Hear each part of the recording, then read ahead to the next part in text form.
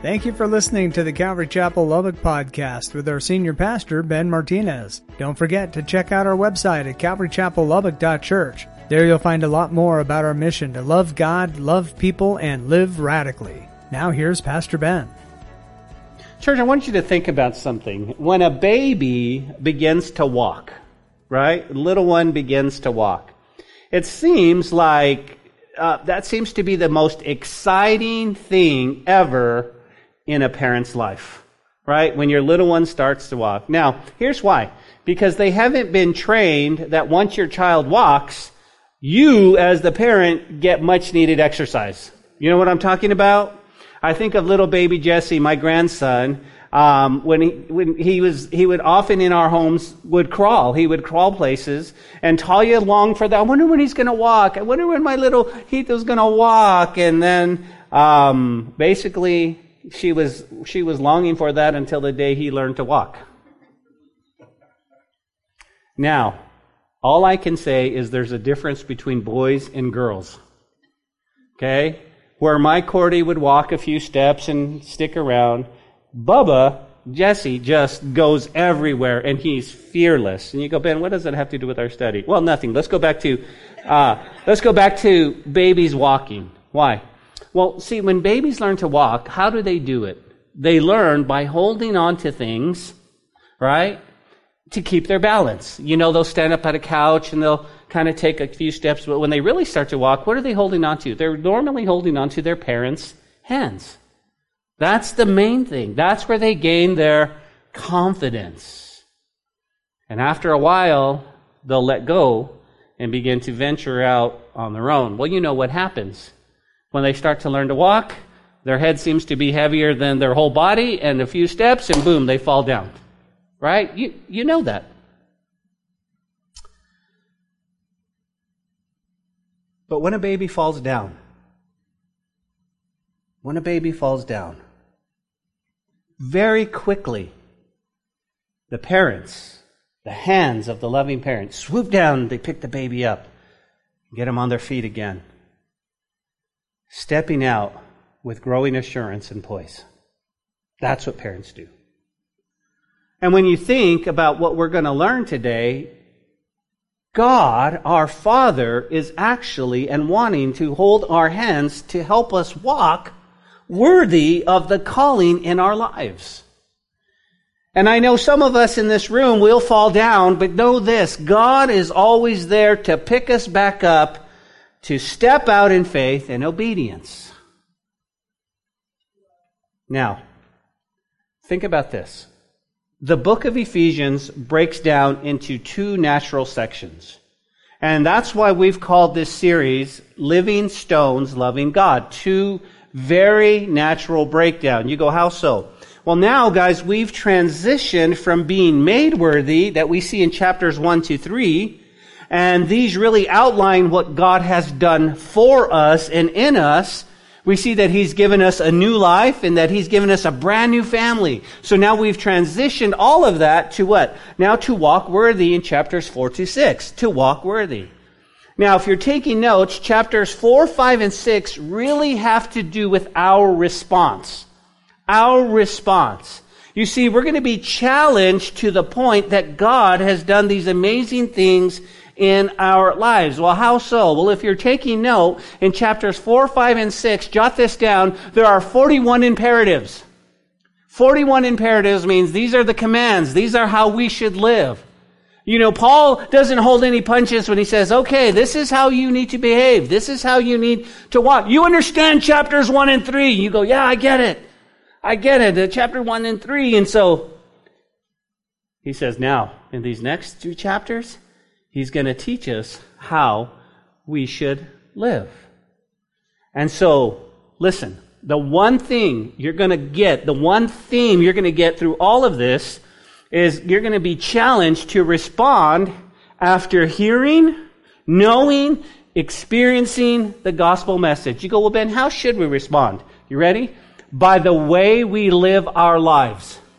By the way we live our lives. Now, here's the key. To walk worthy of the calling. But in order to really grasp what Paul wants to teach us today, we have to go back and we have to get a good understanding of chapters 1 through 3. Now, I'm not going to go through all of chapters 1 through 3, but let me give you some things that we can talk about. These are things that God has done for us. These are things. You ready? In Ephesians chapter 1, verse 4, it says this: just as God chose us in Him before the foundation of the world, that we should be holy and without blame before Him in love. Here's what God has done. God chose us for Himself before the world was even created. That's a good place for an amen. Amen. God chose you. Way before He even thought of creation, God chose you. You go, yes! Ephesians chapter 1, verse 5. Here's what God has done for us. Having predestined us to adoption as sons by Jesus Christ to Himself, according to the good pleasure of His will. Guys, here's what He's done. He's predestined us to be His children. Well, come on, church. We got to do better than that. Amen. Thank you. Yes, He's predestined us. You're His kids. How about Ephesians 1 and 7? It says this: in Him we have redemption through His blood, the forgiveness of sins, hallelujah, according to His riches of His grace. Here's what He said. He sent His only Son to die and thereby atone for my sins. Amen. Isn't that great? This is what He's done. He sent His Son so that you and I have the peace of knowing that when we die, we'll be in the presence of heaven with Him. That's what He's done for us. Ephesians 1 and 13 says this: in Him you also trusted, after you heard the word of truth, the gospel of your salvation, in whom also, having believed, you were sealed with the Holy Spirit of promise. What has He done for us? Guys, He sealed me with His Holy Spirit forever. Forever. You got the Holy Spirit inside you. Guys, that's a great promise. Are you kidding me? Tell me, what did you do to get that? Oh, nothing. Exactly. He loves you so much. He goes, here's my Holy Spirit. Here's my Holy Spirit. Now keep that in mind, because again, think about what He's done. He sealed you with the Holy Spirit. But Ephesians 2 and 4 says this: but God, who is rich in mercy because of His great love in which He loves you. Here's what He's done. He's made me alive spiritually. Spiritually. Ephesians 2, 8 and 9 says this: for grace you have been saved through faith, not of yourselves. It's the gift of God, not of works, lest anyone should boast. Guys, here's what He's done for us. Graciously gave me faith to believe. That's what He's done. You're saved like that way. And Ephesians chapter 2, verse 10 says this: for we are His workmanship, created in Christ Jesus for good works, which God prepared beforehand that we should walk in Him. You ready? Here's what's important. God gave you purpose. God gave you purpose. These are things that God has done for us. Not to mention how He prays for us. If you remember 2 weeks ago, Paul prayed for us specifically. How so? He prayed for the inner strength. He prayed for inner strength through the Spirit. That's what I love. That's what I love. Why? That has so resonated with me, because I keep praying for the inner man to be strengthened. Why do I need the inner man strengthened? Because if my spirit and my inner man is strengthened, that's going to keep me away from the vices of the world. You see the vices are going, hey, come on, let's have fun, let's party. I'm going, no. No, guys, that's important. That's so important. We've got to strengthen the inner man. We've got to strengthen the inner man. That's what Paul prays for. That's what Paul prays for. Think about this in a spiritual sense. On Friday night, I took my wife out on a date. Yes, I date my wife. And yes, she makes me ask her every week. Been married 35 years, I still have to ask. Don't assume. Okay. So baby, you want to go out on a date? I would love to go out on a date with you. You good looking hunk. Okay, I added that other part in. So I took my wife out on a date, right? We went over to Picosa's. We ran into the wonderful waitress. And this waitress went on to tell us in the course of our date how she, 7 years sober. Wow, yeah, all right, good job. Sober from what? She said, I used to be a meth addict. She said she ran into an 18-wheeler. Her life almost ended, and at that point she said no more, and she was 7 years clean at that point. Hold on. But yet there's more. So we said, okay, well, at the end of it, I said, how can we pray for you? We want to pray for you. And she goes, well, pray that, my home life isn't that great. You see, my husband is still a cocaine addict. And she goes, he'll tell me from time to time, hey, babe, how about you have a wine cooler? And she goes, no, I don't want to do that. That'll lead me back to my... So here's the point. The Lord spoke to me and He said, listen, she's made a resolve basically physically in her heart. She didn't say God gave me the strength. She just said, I'm not going to do this and I can't be near it or else I'm going to be back where I was. You understand that, right? That was her resolve. She doesn't mind serving the alcohol wherever, as a waitress, that's what she does. But she can't be she can't. And I'm going, that's the same thing for us, church, spiritually. When we pray for the spirit of the inner man, we go, no, I don't even want to be near that. Because I know what it's going to do. It's going to pull me away from my God. It's going to pull me away. And then we're sitting here praying, God, please keep me from... No. That's what Paul is saying to us. The resolve here is inner strength of Christ. And then he says, not only am I praying for that, I'm praying that Christ would dwell in your hearts. And that word dwell means make home permanently. He feels at home in your heart. Well, listen, if I'm over here dancing la vida loca with all the world, Christ isn't going to feel at home in my heart. He's going to feel awkward. He's going to feel weird. But I'm going to strengthen the inner man, and so I'm going to be over here going, okay, I love you, Lord. And He's going to go, man, I feel great at home. This is good. I'm praying for that. I'm praying for every one of you, Paul says, that you would what? That you would have Christ dwell in your hearts through faith.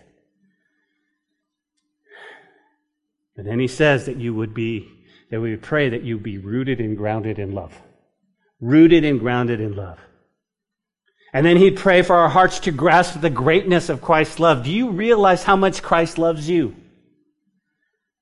You see, God knows our need to be loved and to be accepted. He knows that.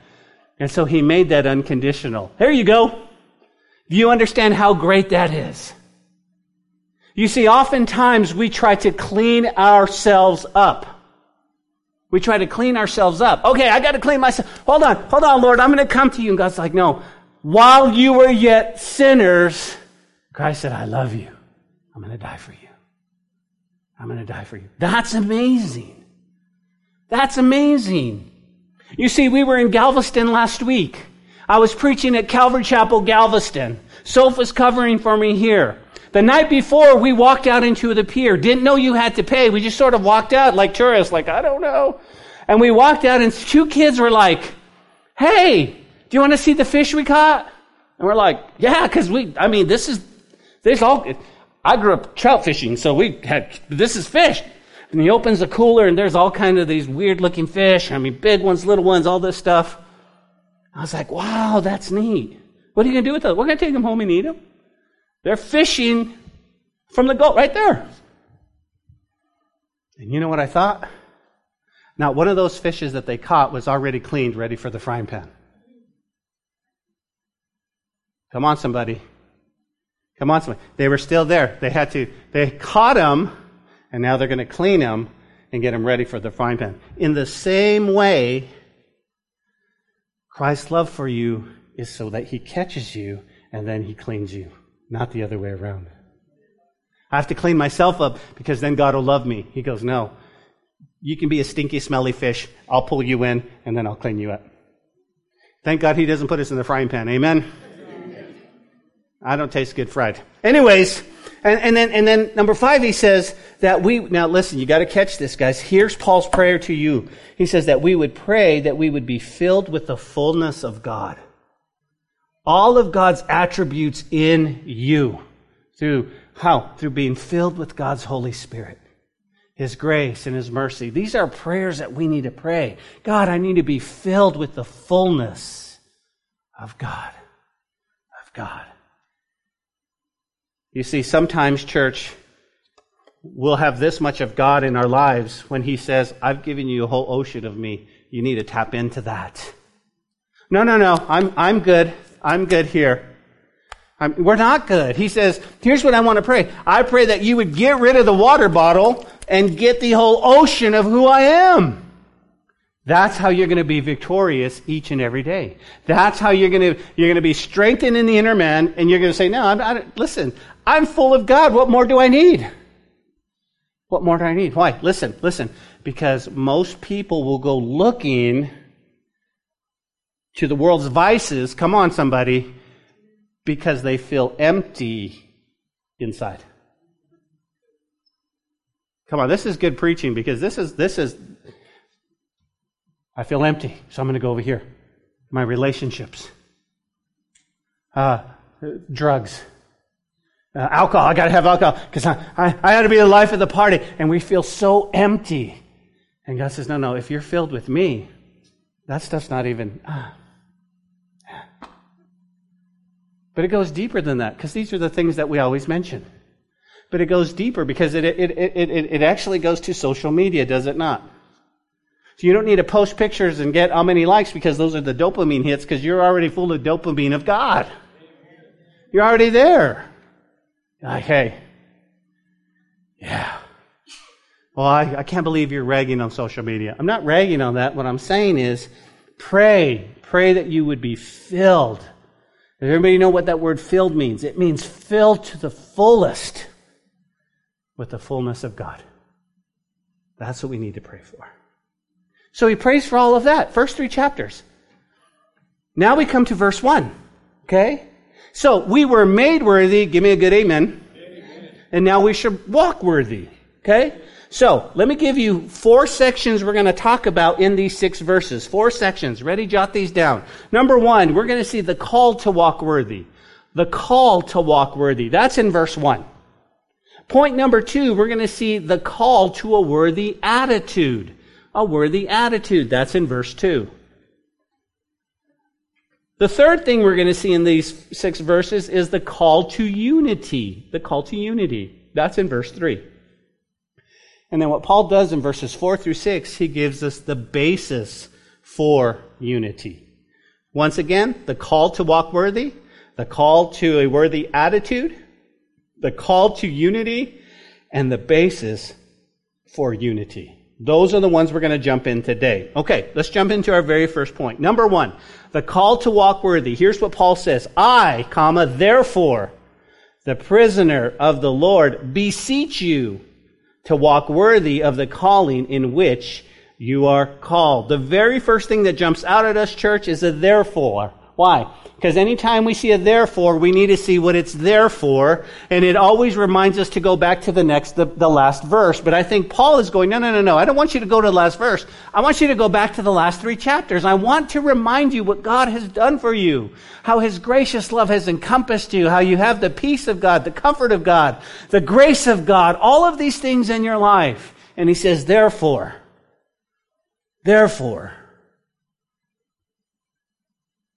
Paul reminds us what we've learned prior to chapter 4.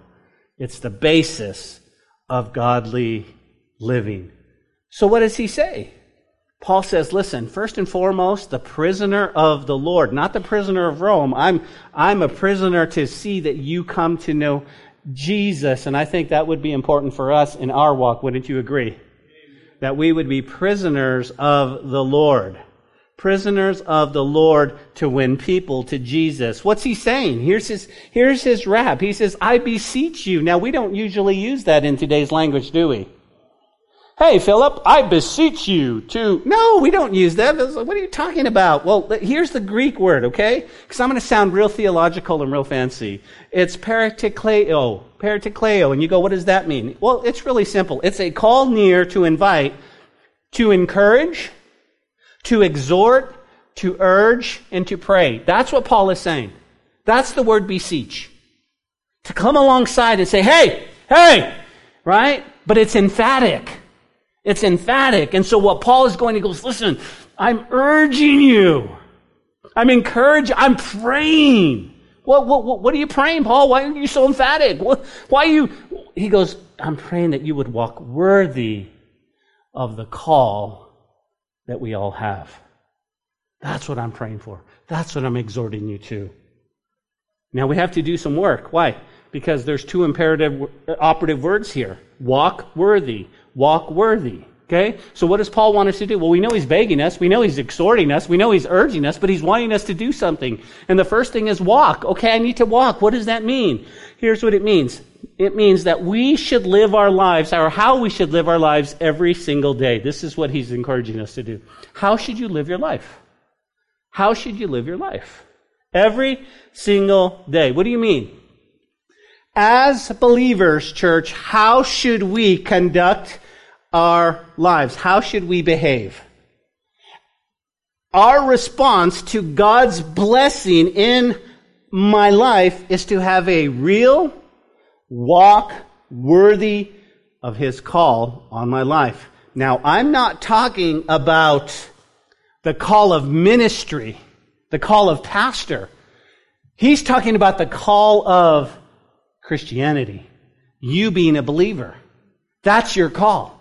Every one of us has a call to be a believer, to be a fully devoted follower of Christ. That's the call. That's the call. Okay, I got it. So what am I supposed to do? I'm supposed to walk. Walk how? He says, you need to walk worthy. Worthy. Okay? The Greek in the word is amazing because in the Greek it's axios. And here's what it does. Here's what it do. It gives us a picture of old-time balancing scales. You guys know what I'm talking about. There used to be those old-time balancing scales. Okay? And here's what it means. Now think about this. If I were to bring these scales up here, right? Let's just pretend I'm just this major scale right here, right? And here they are. Here's what Paul is trying to teach us. On one side of the scales, you would have all that God has done for us. Right? This is how the scale would be. Everything that God has done for you and in you and through you is one side. Okay, everybody got that? The other side would be us living our lives in a worthy manner in order to balance the scale. God has done so much, we need to balance the scale. Now, don't misunderstand me. I'm not talking about trying to earn God's love, nor I'm talking about doing more work so God goes, I'm happy, good job. I'm not talking about that. But what I'm talking about is you take a good look at your life and say, all that God has done for me, I need to balance the scale. I need to live a life worthy of that scale. And it's really about a balanced, wholesome life that brings glory to God. You see, the one thing we don't want to do is do this. Okay, Lord, I'm going to tip the scales. I'm going to work I'm going to do this. I'm going to work. And then hopefully you'll see my good work and you'll balance the scales. That's not what Paul says. First 3 chapters, it's over here. He's loved us. He's all of the stuff we talked about. He's adopted us. We're His kids. All of this stuff. And we go, because of that, I'm going to do my best to balance the scales. Think about what Paul, in writing to the Philippians, chapter 1, verse 27 says. He says, only let your conduct be worthy of the gospel of Christ, so that whether I come and see you or am absent, I hear of your affairs, that you stand fast in one spirit, with one mind, striving together for the faith of the gospel. He says, let your behavior, let it just represent the gospel. Let your conduct be worthy. People go, wow. Truth time? Sometimes our conduct is, I fight with that all the time. I know how I should behave, but I'm tired. I'm grumpy today. I don't want to do this. And people, no. He says, let your conduct. This is what he's saying. He's asking you and I to live based on everything we know. How are we supposed to live? To walk worthy. It's an imperative. It's a command. You go, well, Ben. Okay, listen. I know what you're talking about. I want to live a balanced, wholesome life that brings glory to God, because when people look at my life, I want them to go, oh, wow, there is a God. Because I know you. I know how you used to be. Wow. That's amazing. And even, you even know, when you're living for the Lord, when you're living and it's just in you and it's radiating and that love and that grace is coming out, you know what people do? They go, wow, I want that. I want that. Man, that's so amazing. That's so, woo, this is so good. Why? Oh, they're just, And because you're living, we're not walking around like theological, just big heads. Well, I'm walking with the Lord and I'm telling you, we're just living it. We're just living it each and every day. And people look at us and go, wow, why are you different? I really expected you to do this, this, and this, and this, but you didn't. Why? Why? Let me tell you the biggest test that I faced in having my conduct worthy of the gospel. It's when they say, hey, your wife is sick and she could die. I could be really mad at God. I could go, Lord, because the world's watching. We just gave you bad news. We just almost handed your wife a death sentence. What are you going to do? I want my life to be worthy of the gospel. Why? Because this isn't all there is, church. This isn't all there is. There's a far greater home. There's a far greater home. And you guys remember that story of the little girl who was sleeping at a friend's, right? And she just started not feeling well, and she missed her mom, and she wanted to go home. And the little girl's friend said, are you homesick? She goes, I'm not homesick, I'm here sick. And a lot of us are here sick. Why? Because we miss home. We really miss home. But one day, church, listen to me, one day, soon and very soon, it's going to be a reality. We're going to be walking on streets paved with gold. We're going to have this unbelievable peace that you've never felt before. You're going to have joy, and you just, I don't know, we should just start now. We should just start smiling now. We should just have joy now. Let's just practice when we get there. Right? Go into 7-Eleven. Let's just be like, that dude is weird. What is wrong with you? Practicing for heaven. Say, what? Come on, church. Come on. You know that. Well, Ben, I got a question for you. How? How do we do that? How do we walk worthy? Can I tell you where it starts? It starts with our attitude. It starts with our attitude. Point number 2, the call to a worthy attitude. Look at verse 2.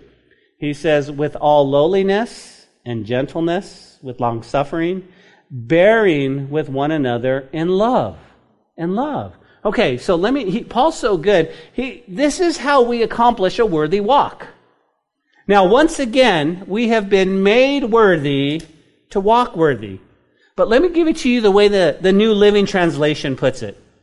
Always be humble and gentle.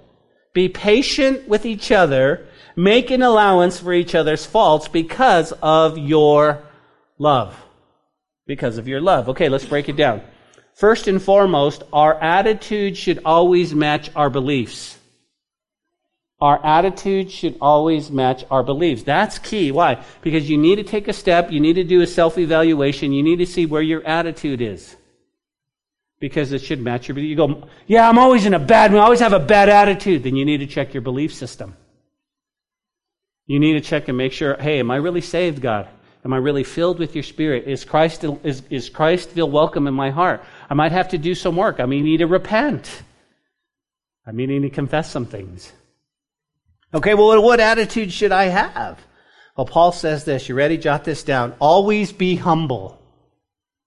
Always be humble. He calls it lowliness. Lowliness and humility. To humble yourself, church, listen, means not to be full of yourself. Not to be full of yourself. That's what it means. Okay? But I want to dig a little bit deeper. This is going to go deep, okay? If we're going to preserve the unity in the Spirit, we must possess the necessary Christian attitudes. We've got to have these. We've got to be humble. Humble. It was Warren Wiersbe, he writes this, someone said, humility is that grace that when you know you have it, you've lost it. Humility means putting Christ first, others second, and self last. It means knowing ourselves, accepting ourselves, and being ourselves to the glory of God. God does not condemn you when you accept yourselves and your gifts. He just doesn't want us to think more highly of ourselves than we ought to, or less highly of ourselves than we ought to, unquote. That's Warren Wiersbe. He says we need to walk in humility. That's the attitude we need to have. We need to have an attitude of humility. Okay? A worthy walk starts with humility. Humility. And when I think of humility, who comes to mind besides Paul? Of course, Jesus, doesn't he? Think about Jesus. Here is fully God, fully man, walking on this earth according to Philippians chapter 2, 7 and 8. Notice what it says. It says, Jesus gave up his divine privileges. He took a humble position of a slave, was born as a human. When he appeared in human form, he humbled himself in obedience to God and died a criminal's death on the cross. This was God in the flesh. And he came down and he walked in humility. Can you imagine? The whole book of Mark is written as Christ is the servant. Christ serving you. Can you imagine when the lights come on and you go, oh my gosh, this is God. This is God in the flesh. And he looks and he says, hey, take off your shoes. I'm going to wash your feet. No, you're not. No wonder Peter freaked out. Peter's like, you're not going to wash? No. But he came as a servant to show us how we need to be servants. You've heard the word joy, right? Do you want joy in your life? It's Jesus, others, and you. Jesus, others, and you. That's joy. Unfortunately, we don't have joy. We have yoj. You, others, and Jesus, right? We do. It's so natural. I want to put me first. Guess what? I like me. And I want me to eat. I want me to have everything I want. And we've got to go, no. I want to put Jesus. And then I've got to deny the flesh because I've got to put others. And then that's what he's saying. That's what he's saying. Think about humility for a second, church. Humility is a huge part of our faith. Can I get an amen? See, you and I can't come to faith in Jesus without humility. We have to break down. Listen, no one comes to faith in Jesus Christ if they think they can save themselves. Nobody comes. No one comes to faith in Jesus if you think, I don't need him, or I'm a self-made man. Guys, listen, you're not coming to faith in Jesus. It's that pride. See, it's pride that keeps people away from coming to Christ. I can do it. I'll pull myself up from my own bootstraps. You see, faith in Jesus, guys, requires you and I to stop and go, I know I'm a sinner. I fall short of the glory of God. I need him to save me. And that's humility, and it changes everything. It changes everything. So one of our attitudes, he says, is you need to walk in humility. You need to walk. But let's go a little bit deeper. Let's go. More deep, Pastor? Yeah. Here's why. Because humility also means you have an awareness of sin. You have an awareness of sin. See, Paul, the primary writer in the New Testament, writes in 1 Timothy 1:15, he says, this is a trustworthy saying, and everyone should accept it. Jesus Christ came into the world to save sinners, and I am the worst of them all. Paul had an awareness of sin. Let me ask you this, church. Do you have an awareness of sin? Yeah, I do, Pastor. In Luke chapter 5, verse 8, it says, when Simon Peter realized what happened, he fell on his knees before Jesus and said, oh, Lord, please leave me. I'm such a sinful man. The context of that story, if you recall, they had toiled all night, and Jesus looks at them and says, hey, throw the net on the other side. And they're like, okay. And then they caught so many fish. Do you remember that? And he's just like, Lord, I'm so sorry. I'm so sorry. But let me give you even a deeper picture of humility. Luke chapter 18. Luke chapter 18, it says 2 men went up to the temple to pray. One, a Pharisee, and the other, a tax collector. Now you guys know this. One was part of the elite, a Pharisee, knew all the scripture, and one was a tax collector. He was a worker of Rome. He was an employee of Rome. He was a tax collector. He was hated by everyone. The Pharisee stood. Now they went up to the temple, and the Pharisee stood and prayed with us. And here's the Pharisee's prayer. God, I thank you that I'm not like other men. And he's probably doing this. You know what I mean? Extortioners. Unjust. Adulterers. And even like this tax collector, Lord. Can you imagine? Can you imagine that prayer? Can you imagine that prayer? Let me tell you what I've done. I fast twice a week. I give tithes of all I possess. That's what I do for you, Lord. High five, right?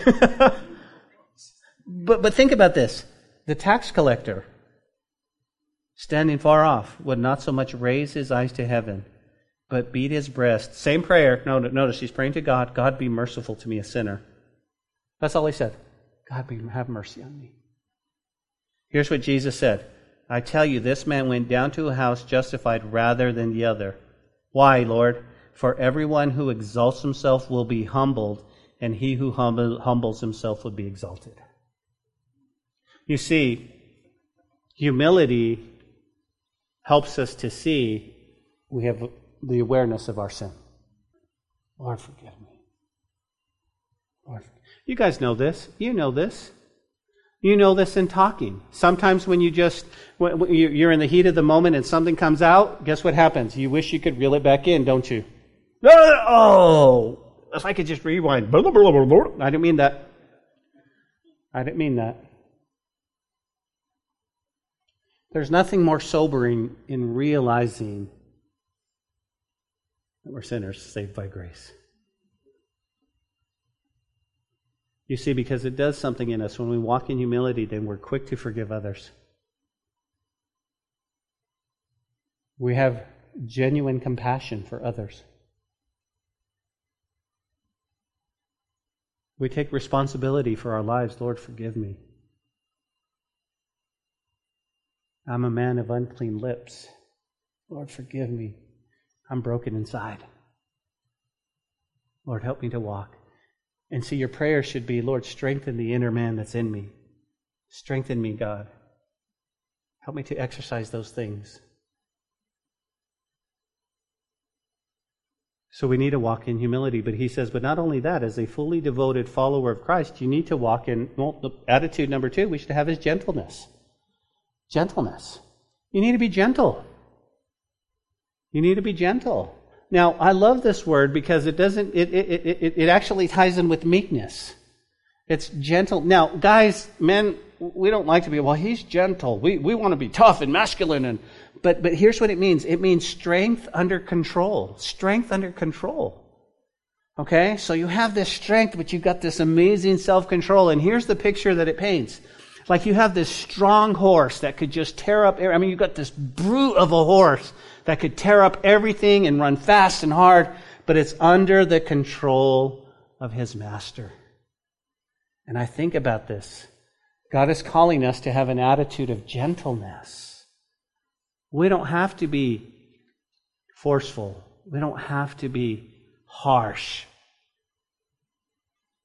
You see, God made us so worthy, and so he's asking us to what? To exercise self-control. Self-control. How we should be so gentle to each other. Strength under control. Oh, praise God. Think about Moses. Moses was a great picture. He was a meek man. The Bible says that Moses was the most humble at the time. Can you imagine? And I got to be honest with you. I'm reprimanding Moses, right?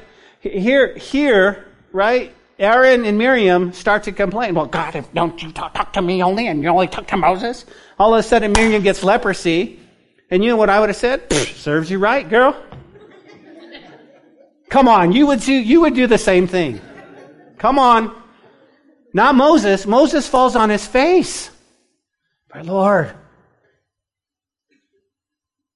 And then, if that's not enough, Korah and the whole camp, he raises 250 people.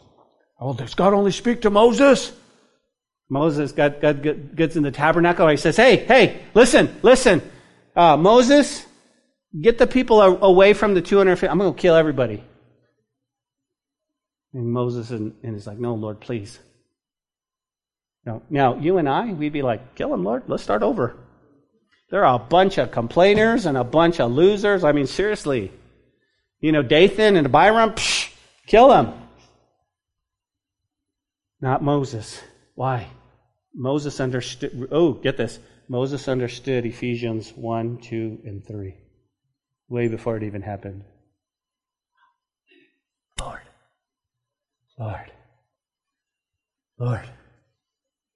This is good. Lord. Think about Jesus. Think about our Jesus, right? Meek and lowly in heart. Man, Lord, we saw some other people casting out demons. We told them to stop. No, don't tell them to stop. Don't tell them to stop. Lord, we've been doing ministry all day. We're tired. Oh, but he had compassion on the crowd. He said, hey, let's bring the sick to me. Let's do some more. That's he was gentle. If you're taking note, you got to jot this down, because in the Greek language, the word is used for like a soothing medicine. And the only way I could picture this it's kind of like when you get a bad sunburn and you put on aloe vera, when it's cool and it's nice, you're like, oh, put some more of that on. That feels so good. That's kind of what this word is. It's gentle. It's like, oh, that feels good. Here's what some Christians... Anybody ever get a bad sunburn? Everybody? I think every one of us has ever got a bad sunburn, right? And what's the first thing after hard working in the yard, right? You're doing leaves and you're red, and you go inside and you take a shower and that water hurts, doesn't it? Oh, it's hot water and you forget. And I think sometimes that's how Christians behave. They're like the hot water on a sunburn instead of being that cool aloe vera ointment.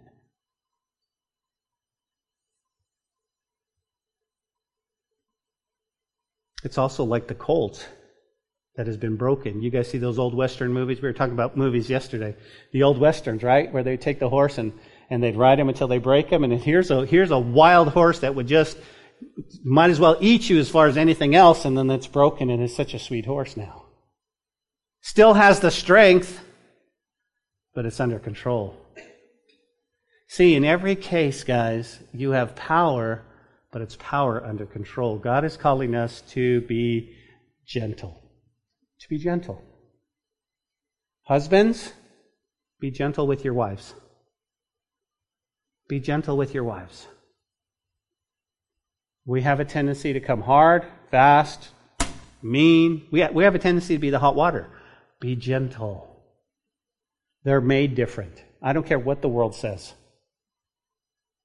Women are women and they're made special. They really are. And there's nothing more hurting than when you come hard and you're not gentle and you see the hurt in her eyes. And you can't take that back. I'm sorry. We can learn from this, can't we, men? Amen. Be gentle. Be gentle. Well, what other should we have? Well, not only should we have humility, but we should have patience. Patience. The term is long-suffering. The idea is one who suffers long, right? And again, here's the idea, that the patient believer endures it and goes through it, and he stays at it. That's what it means. He lives through the negatives.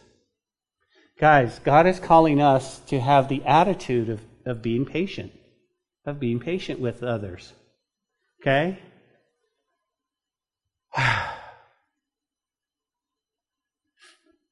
I really hate to say this, but I don't want us to be a church that's not patient with new believers. We're not patient with those that are struggling. You know, He's calling us to have that, right? To live through this stuff. How many times do we have to go, oh my goodness, you're at it again? I missed. Oh man, listen, how long have you been walking with Jesus? Oh, for the love. Do you even read your Bible? I mean, are you even... No. He's calling us to be patient. But He's calling us to be patient with others. We should have an attitude of patience. We should have an attitude of patience. You go, well, Ben, how? Well, we can get a great example from Abraham, can we not? Abraham was a perfect example. Think about Abraham. Abraham, yes, sir? You're going to be a dad. Really? You're going to be the father of a whole nation. Wow, when? Well, not right away. Well, Lord, I'm 100. Is that going to happen anytime soon? Right? He's a great one, right? But a worthy walk makes us different than the world. We have to have patience. We have to have patience. Guys, as a church, we need to be patient with each other, walking in humility and gentleness. We should have patience. You go, well, Ben, I don't have patience. I don't have patience. Well, pray for patience. You go, Because if you know anything about the Bible, you know where patience comes from, right? Trials. You want trials? Lord, give me patience. I just need patience. Okay, here's some trial. Kidding, Lord. I'm kidding. I don't want patience. No, we just need to be patient with each other. I think it's a spiritual attribute that you and I can be patient. Listen to me. One day, everybody say one day. We'll all be in heaven and we'll be made perfect. And we won't have to go, oh, how come you're not there? Or we're all going to be, it's going to be great. But today, here on earth, oh, Lord, give us patience. Because some of your believers down here,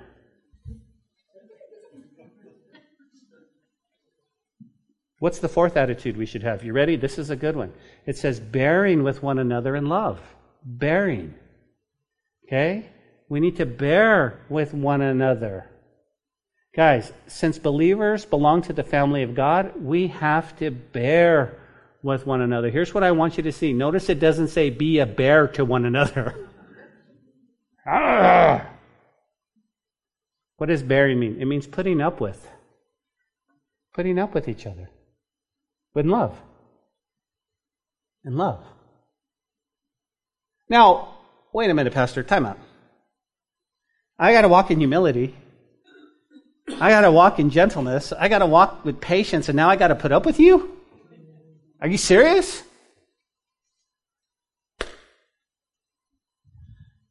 Yes, because you understand chapters 1 to 3. That's exactly what God has done. He says, listen, in all humility, in gentleness, in patience, I've put up with you, Ben. Say, what? That wasn't that bad. Are you serious? Are you kidding me? You're right, Lord. You're right, Lord. That's the least I can do with my attributes is do this, is just have that same attitude that you have. Bearing with one another. Think about what Paul writes to when he writes to Philippians chapter 2, 1 through 5. Listen to this. He says, therefore, if any consolation in Christ, if any comfort of love, of any fellowship of the Spirit, of any affection and mercy, he says, fulfill my joy. How? Being like-minded, having the same love, being of one accord, one mind. Here's what he tells us. You ready, church? Let nothing be done through selfish ambition or conceit, but in the lowliness of mind, there it is, the humility, let each esteem others better than himself. Let each one of you look out not only for his own interests, but also the interests of others. Let this mind be in you, which was also in Christ Jesus. Guys, think about this. Think about what he's saying. He's saying, guys, listen, you and I should, what? Esteem others better than ourselves. You see, when it gets winter time and we decide we're going to help those, and we're going to buy a kid we're going to give a kid a jacket. We're going to, and you go into your kid's closet and you take her old jacket and you give it to the kid and you buy her a new jacket. That's not what Christ is saying. He goes, go buy her a new jacket. Esteem others a little bit. It's okay to buy your kid a jacket. He's not saying don't buy your kid a jacket. But you know how we do. Come on, church. You know how we do. We give our old stuff because we buy new. And I think there's something different here where he says, you know what? Joe Mabry needs to give me his golf clubs because mine are old. That's what I think he's saying. Or maybe buy me some new golf clubs because he needs to esteem others higher than himself. Okay, no? Okay. That, amen. If you all agree, say amen. Nobody did. All right. Thank you. But here's the point. Love covers a multitude of sins. Love covers. He says, do this in love. Do this in love. So we've been made worthy to walk worthy, right? Humility, this is how we should live. Gentleness, patience, bearing, or putting up with one another. We can do that. Why? Because let me give you the third point. It's the call to unity. It's the call to unity. Look at verse 3. He says, endeavoring to keep the unity of the Spirit in the bond of peace. If you have a pencil handy, you can circle that word for endeavoring because it means be eager, make every effort. This is what he's saying. Be eager to what? To keep the unity. Guys, God's called us to be a family. He's called, and we need to make every effort to be united in the Spirit, binding yourselves together in the spirit of peace. Here's what God does. It's so amazing. Take a look around at yourself. Everybody's come from different walks of life. We're not all the same. We're not all cookie cutter. I love it. Why? Because the Spirit is what binds us together. The spirit of unity. And that's what he's saying. And he's using a verb here, which means to be consistently endeavoring to maintain the unity. In fact, when we think the situation is the best, Satan will move to wreck it. But spiritual unity of a home or a church is the responsibility of each person involved, and the job never ends. It is so important. Let me illustrate it this way. It's like a marriage, okay? It's like a marriage. On that day you get married, do you remember? Do you remember your wedding day? Oh, and there you are watching your bride walk down the aisle or whatever, however you got married, but your heart went pitter-patter, thump, thump, thump, and you told her, oh, baby, I love you. And she says, oh, I love you too. Do you think that love was enough to get through the hard times? You go, no, we love each other. That's exactly it, guys. You also have to work at it. Marriage takes work. And I've heard people say, whoa, 50-50. It's not 50-50. You give 100, she gives 100. It takes work. It takes work. It takes work. And that's what he's saying. Guys, it takes work to have the unity in the church, to be in the body of Christ. It takes work. You need to understand, you ready? Look at me, this is important. You need to understand that the devil, the Satan, your enemy, is going to work overtime to try to create disunity in the fellowship. Because we're all human. We have to work harder to make sure we have unity. How's that? Forgiveness, love, brokenness, humility. We have to walk. That's just how we have to walk. Well, I can't believe they didn't say hi to me. No, you're going to let the devil come in and you're going to let him create a division between you. We have to work really, really hard. You cannot come to church and go, oh, I love you, sister. I'm going to avoid her because I don't like her. We have to work hard. How do we do it? Point number 4, the basis for unity. Look at verse 4. There is one body, one Spirit, just as you were called, in one hope of your calling. One Lord, one faith, one baptism, one God, the Father of all, who is above all, and through you all, and in you all. I don't know if Paul was Texan, he would have said y'all. And, right? I like it like this. Who is above all and through all and in y'all. That's Paul. But Paul uses 1 7 times. And he gives us 7 reasons for the grounding for unity. You go, what do you mean? Well, again, thinking and quoting Warren Wiersbe, he says this: many people today attempt, now listen, college kids, to unite Christians in a way that's not biblical. You go, what do you mean? For example, they say, well, we're not interested in doctrine, but love. Now, let's forget our doctrines and just love one another. But Paul did not discuss any spiritual unity in the first 3 chapters, did he? He waited until he laid the doctrinal foundation. While not all Christians agree on some minor matters of the Christian doctrine, they do agree on the foundations of truth in the faith. Unity is built on anything other than Bible truth is standing on a very shaky foundation. Paul names here 7 basic spiritual realities that unite true Christians, end quote. This is the basis. He says, listen, we can't just come in here. We got to have doctrinal foundation. What's the doctrinal foundation? We're all one body. Amen. We're all one body. We all have one spirit. My spirit recognizes your spirit, and man, we have the same spirit. Listen, we're not all on the same path. We're all on the same path, but we're not we're all in different places in our walks. Can I get an amen? Some of us are a little bit further, some are a little behind, some of us are really struggling. That's okay, but we're still a family. And he says, you got one hope. Where's our hope? Our hope is in God. That's one hope. One Lord, the Lord Jesus. One faith. One baptism. He's not talking about water baptism. He's talking about being baptized in the Holy Spirit. Yeah, one baptism. One God. And Father of all, who is above all, and through all, and in you all.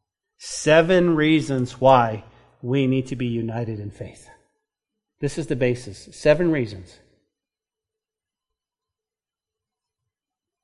Now, that's where we're going to leave off today. Now, as we close, once again, understand chapters 1 to 3, we were made worthy to walk worthy. Next week, you can't miss that, okay? Because next week is actually Christmas in March. You go, how so? Because we're going to see that God gives us gifts, guys, to help us walk in unity. Here's the basis, but now we need the gifts. I need His gifts. And so we're all going to get gifts to help us walk in unity. So, as we close, this is how we need to behave so that we can win those that are far from Christ back home. This is how we need to behave. You ready? Be humble in your life. Be humble in your life. Be full of Him and not you. Call up a friend and say, hey, are you doing okay? I don't want anything from you. I just want to know that you're doing okay. Be humble in your life. When you're full of Him, you'll be sensitive to the needs of others around you. Number 2, be gentle. Power under control. How so? Loving people back to life. Loving people back to life. Number 3, you ready? Be patient with people. People that are coming to Jesus will try your patience. We need to learn to be patient. 4th, be ready to put up with family. What do you mean? Bearing with one another in love. That's what family does. That's what family does. You see, in this walk, some of us might stumble. Some of us might fall. It's okay. Because our loving Heavenly Father is going to come, He's going to pick us up, and He's going to go, okay, go ahead. Keep walking. Keep walking. Just like the little baby we talked about. In faith and obedience. Amen? Lord, You are so gracious to us. Lord, I can't believe, Lord, that You've, again, Lord, 41 imperatives that You've asked us to live this way. Lord, being humble and gentle and patience and putting up with, that's all a fruit of the Spirit, Lord. And that's why you pray, God, that we would strengthen the inner man. That's why you pray that Christ would dwell. That's why you prayed, Lord, that we would have all the fullness of God in us. Because now you're asking us to walk this way. And it's not natural to us. The flesh wants to do everything. The flesh wants to be prideful. The flesh wants to be harsh. The flesh wants to cut people off. And the flesh doesn't want to put up with anything. But through you, we want to balance the scale. Lord, help us to live a balanced life. And we love you, Lord. With every eye closed and every head bowed, I never want to leave a meeting without offering anyone here an invitation to join the family of God. If you're here today and the Lord's been knocking on your heart, and you go, man, I've been listening to Pastor, and you were saying some things, and some lights were coming on, but to be honest with you, Ben, I don't think I have a real relationship with God. I'm not sure. Well, maybe you're here today and you're going, hey, I really need to get right. Well, in a moment, I'm going to give you an opportunity. You go, what do you mean? Maybe today you feel like you're far from God. I don't know where you're at. And then God's knocking on your heart. Listen, right now, you're one decision away from coming back to Him or coming to Him. You're one decision to saying, yes, I am going to do this. This is amazing. You see, because it's not my words, but it's the power of the Holy Spirit that's wanting to draw you to Him. You, well, Ben, what if nobody raises their hand? What if nobody gets saved? That's cool too. I mean, this goes out on the podcast. This goes out on the radio. God will use it for His glory. But while we're here, if you're here today, and again, listen to the Holy Spirit. If you're here today and you are not in a right relationship with Jesus, not the relationship you want to be, a genuine, loving relationship with Him, then I want you to raise your hand. Well, why do I have to raise my hand? Because I want God to see your heart. And by you raising your hand, I can acknowledge you, I can pray for you, and then I can lead you in a prayer of recommitment or commitment to God in Jesus Christ. So will you do that for me? If you're here today and you're saying, Pastor, I want to be right with God. I came here, I don't understand, but I know God is speaking to me. Will you just lift up your hand right now and I'll pray for you? Let's do this real quick. Is there anyone here? God bless you, my brother. I see you. Anyone else? Anyone else? Listen to the Holy Spirit. He's speaking to you. He's saying, hey, it's time to get right. It's time to get right. Let's not play church no more. Let's be the church. And just lift up your hand. Anyone else? Father, I thank you for the hands that were raised. Lord, I thank you that you're amazing and wonderful. Lord, we thank you that you're still saving people. And so today, we open up our heart, we invite you inside, and we ask God that you would do an amazing work. If you raised your hand or you're just praying to the Lord right now, we just ask Him to forgive you. Say, Lord, forgive me. I've wandered away from you. And I hear your voice now, and I want to come back to you, Lord. I want to be your child. I want to be in the family of God. Lord, help me to have all the attributes, God, that we learned today, to walk in unity in this church, in your church, in the church of Jesus Christ. Forgive me. I follow you, Lord. I'll follow you to the end of the earth. I love you. In Jesus' name. Amen. Amen. We hope you enjoyed today's message. We'd love to hear from you and see you in person at the church. You can find our contact information, location, and even give a donation at calvarychapellubbock.church. We'll see you next time on the podcast. Until then, may God bless you and your family.